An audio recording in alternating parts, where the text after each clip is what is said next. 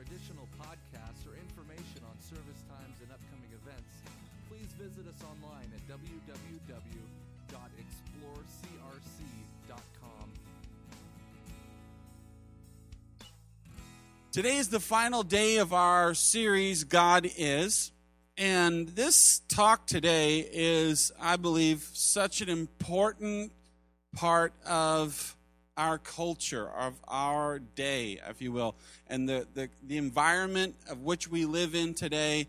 This is such an important talk because there's something within our culture that is growing and rising more and more and more, is that we want a God who loves us and is kind and compassionate. A God who never says no. And so I can do whatever I want to do. I can serve God how I want to, what makes me feel good, what I like. Disregard what the Bible says, but just serve God and do what I want in my relationship with Him, because I want to serve a God that's loving. And a loving God, a loving person, would never be harsh, would never be angry, would never say no, would never bring any kind of correction or change of course in my life, would just allow me to do what I want. And so that's becoming more and more and more and more a part of our culture. And so today this really goes against that, and this is a good way to find out what we think of God and how He is. I'm calling this God is wrath, or God of the wrath. Looking at Mark chapter 14, and we'll start reading in verse 32. This is the story of Jesus with His disciples in the Garden of Gethsemane. He's about to go to the cross to be crucified. Judas is on his way to have Him arrested, and Mark tells us the story. They went to a place called Gethsemane, and Jesus said to His disciples, "Sit here while I pray." He took Peter, James, and John along with Him and began to be deeply distressed and troubled. "My soul is overwhelmed with sorrow to the point of death," He said to them. "Stay here and keep watch." Going a little further, He fell to the ground and prayed that if possible the hour might pass from Him. "Abba, Father," He said, "everything is possible for You. Take this cup from me, yet not what I will, but You will." Mark tells us that Jesus was deeply distressed and troubled. And the Greek actually says here, to be overcome with horror. So try and imagine that you are out and about on your day, and you walk around the corner and you come upon a car accident, and a person is there and they've been just torn apart and bloodied, and body parts all over, the car resting on top of them. Maybe they're still alive, screaming out, horrible, terrible, awful scene. And then you recognize that is your beloved. That is somebody that you love with all of your heart, and you see them there in that state. And you get hit with this wall, it seems like, of nausea, or there's just tightness in your whole body, and you feel like you've just been hit with something, and your knees buckle, and you feel sick, and you're in shock, and you get overflown with this feeling of terror and horror and grief and sorrow and panic, and you're screaming, "What am I going to do?" This is the idea that we get. This is what Jesus was feeling. He says that He was overwhelmed with sorrow to the point of death. Now, we have accounts of other followers of Christ who faced death so much better than this. I mean, why does Jesus appear to face death so poorly? So many other examples of people facing just as gruesome of a death, just as horrible as Jesus faced, but with so much more courage and poise. Take, for example, Polycarp. Polycarp was the bishop of Smyrna, and he was captured, and the magistrate said, if you will recant your faith, if you will just deny Christianity, just say, I don't believe in Christianity, I am no longer a part of Christianity, then we'll let you go. But if you will not, then we will burn you alive at this stake we have right over here. And it wasn't a big, massive fire, where there'd be a huge fire, they light it, you go up and smoke in a few seconds. This is a tiny fire. A small little fire they light underneath your feet, and it burns you slowly. This takes hours to kill you. You may die of smoke inhalation, or you just may cook there. And so this is a horrible, horrible death. And Polycarp, it wasn't the first time it took place, and so he was aware of it. But this is what he said in response to their threat. He said, the fire you threaten burns but a few hours and is quenched after a little while. But you do not know the fire of the coming judgment. So why do you delay? Come now and do what you will. Or how about Nicholas Ridley and Hugh Latimer?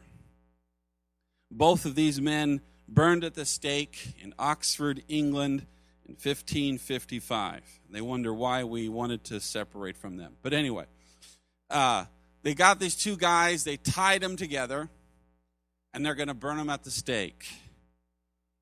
And Latimer said this to Ridley. He said, be of good comfort, Master Ridley, and play the man. We shall this day light such a candle by God's grace in England as I trust shall never be put out. Why is it that the followers of Christ can face terrible torture and horrific death with great courage and poise and strength? It must be that Jesus was facing something that Polycarp and Ridley and Latimer were not facing. Something happened in the garden that Jesus saw, that he felt, that he sensed was something coming that shocked the unshockable God. So what was it? Jesus knew he was going to die. He told everybody about it. He told them over and over, in fact, as he was going to die. And he knew that he would be betrayed and arrested and beaten and whipped and scourged and taken to the cross and crucified. He had seen it before. He was familiar with it. And he had his entire life to prepare for it.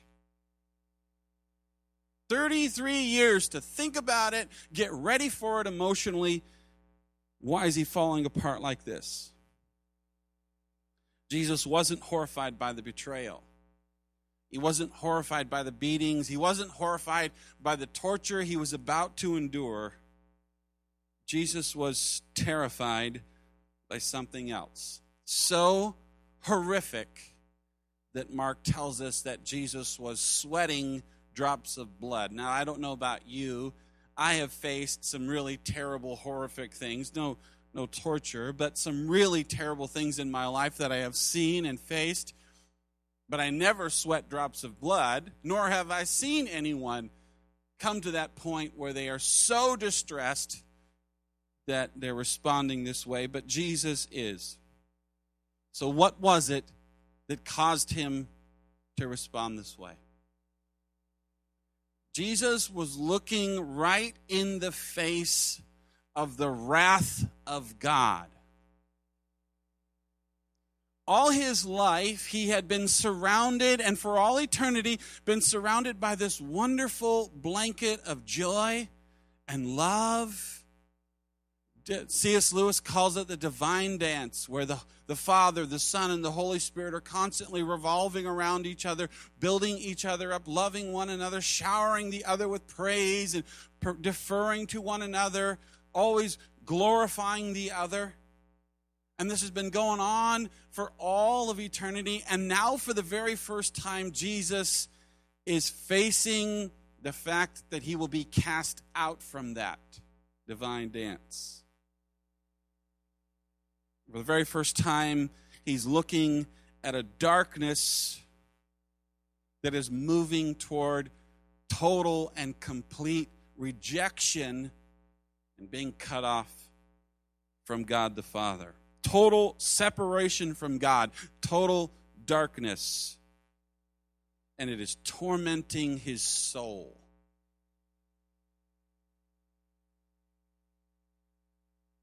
You and I have never known this kind of darkness. We can't. It's impossible because God's goodness and his presence covers the earth. Every morning the sun comes up. Every day, well, not every day, but a lot of days in Washington, we get to see beautiful Mount Rainier. And it's just stunning in its beauty. And if you've lived in any other part of the country, you know how rare and unique Mount Rainier is. I lived in Oklahoma for 5 years, and what they call a mountain, we call a bump in the road. They don't know what mountains are. You can go to the top of the City of Faith, which is a 70-story building, and you can see Arkansas, which is the next state over. And we have this incredible beauty around us, and Paul says in Romans chapter 1 and chapter 2 that we see the glory of God, we see the beauty of God, we see God by his creation. So it surrounds us, it's a part of us. We see it all the time. We don't live in this terrible darkness that Jesus was facing.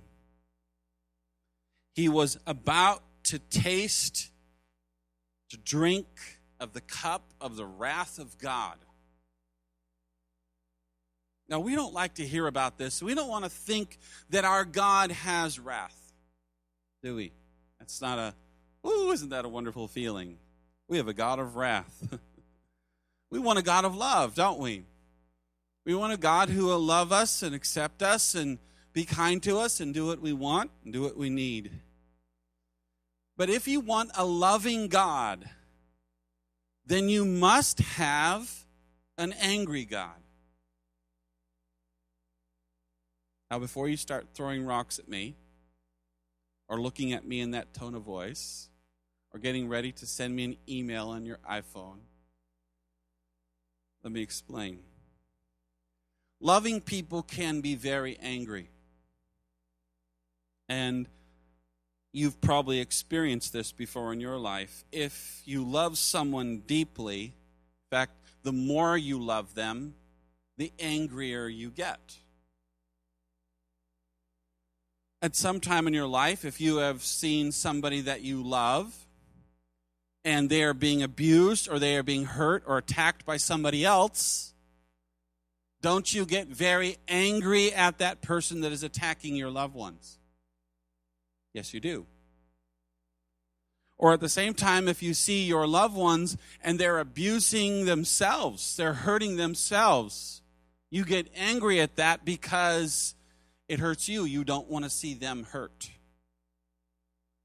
And so the more love you have, the more ferocious your anger is. When you see somebody being hurt and abused and tortured in Paraguay, does it bother you? I mean, it's going on all the time all around the world. Somebody somewhere is being tortured and abused and beaten and mistreated. But it doesn't seem to bother you. You don't have a reaction. But when it's somebody you love, it's completely different altogether. You see, in the foundation of God's anger is this intense love. The Bible tells us that God loves everything that he has made. And everything that he has made, he called it good, and he loves it. So therefore, he loves it enough to respond when something bad is happening to it. When evil is at work against his creation and against what he loves, then he is angry towards that. He loves it enough to respond, to take action. A loving God and a good God is also a very angry God who is angry at evil and sin.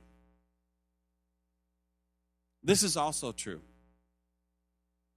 If you don't believe in a God of wrath, then you don't have any idea of your own value, of what you're worth. You see, a God without wrath has no need to go to a cross. I mean, why suffer and go through the cross, the agony and all of that to save a person if you don't love them? What other motivation would empower you to do such a thing? Imagine two gods. The God over here on my left, he says, I love you, I love you, I love you, but does nothing for you and is not willing to pay any price for you. He will love you as long as it costs him nothing and it's free. Or you have a God over here who loves you with such an intense love that is willing to pay everything he has to win your freedom.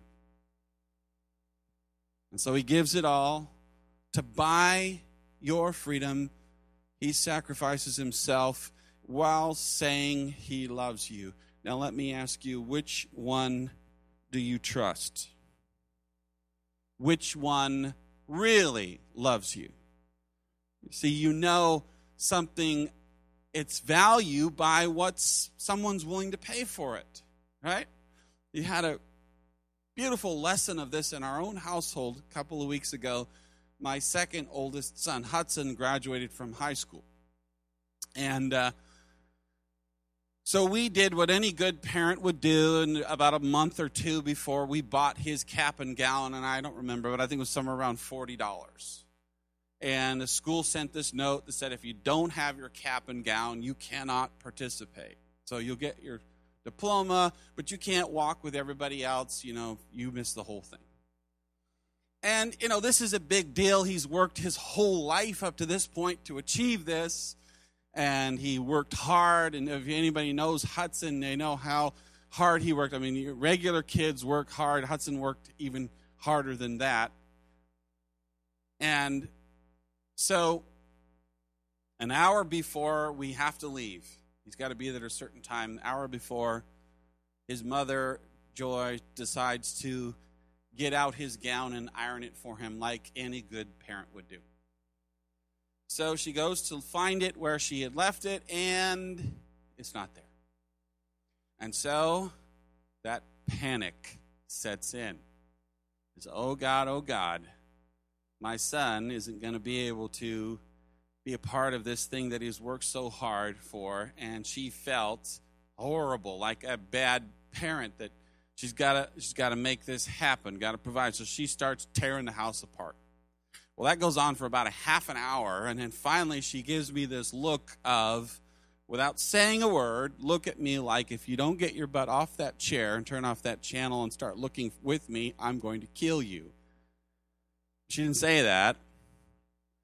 Tears starting to come down her face as she's thinking about how she's going to ruin it for her son. And then to make matters worse, Hudson came in and said, it's okay with that puppy dog look. I don't have to go, and, you know, it's all right. I don't have to go and graduate. And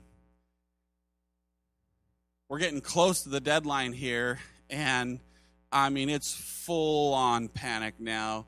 And we're not finding that cap and gown, and every single person in the family is tearing the whole house apart. And then finally, Joy said sternly to a couple of my children, get outside and go house to house throughout the neighborhood asking somebody if they've got a cap and gown, because everybody in our neighborhood went to that school as well. And so there's a chance that one of them would have a gown from last year or the year before. Go ask them if they would have one. And I said, that's a stupid idea. And then that motherly gaze came back at me, which is the one that T-Rex has.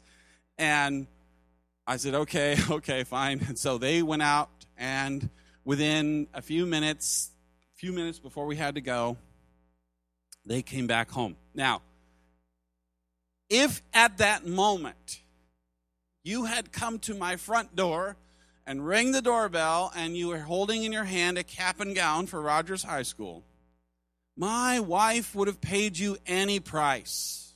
Any price. We paid $40 for it. If you wanted $500, there you go. Pay it. I mean, if she didn't have the 500s, here, take one of these kids. I got 4, you can have a couple of these. She would have paid anything for that. It would have been priceless to her because it meant that her son, his needs would be met, he could go and stand before. So a simple gown of $40 to one person is priceless to her. Even the devil understands the worth of a soul. The devil, when he came to Jesus, and you're looking at Matthew chapter 4, and we call it the temptation of Christ, he comes to Jesus and he says, listen, I'll give you everything I have in exchange for your soul. It's worth that much to me. So I'll give you all the wealth in the whole world. That's a lot of money. I'll make you a billionaire, a trillionaire. I'll give you all the power in the world, and that's a lot of power. And I'll make you famous, the most famous person in all the world. The devil offered him everything he could give him. Now, it's interesting to note, he could not give Jesus the more costly things, like security and significance, peace and love, which are all far more valuable than wealth and fame and power. But the devil couldn't give Jesus those things because he didn't have them. You can only give what you have. He didn't have them to offer. If you want those things, the more costly things like love and security and significance and peace, only God has those things. You can only get them from God. They weren't the devil's to give, so he couldn't offer them to Jesus. But it was an indication of what he was willing to pay for one soul, Jesus. And so God has no limit with you and I because we have a limit. How much we're willing to pay, eventually, I think in our scenario, in our home, there would be a limit at which Joy would come before she wouldn't buy your gown. She probably wouldn't sell our children for it. And there's always a limit that we have with God of what we'll give. But when it came to making a purchase for your soul, God had no limit. He gave everything. He kept nothing for himself. He gave it all 100%. He paid it all to purchase your and my freedom. So that we wouldn't have to face the wrath of God.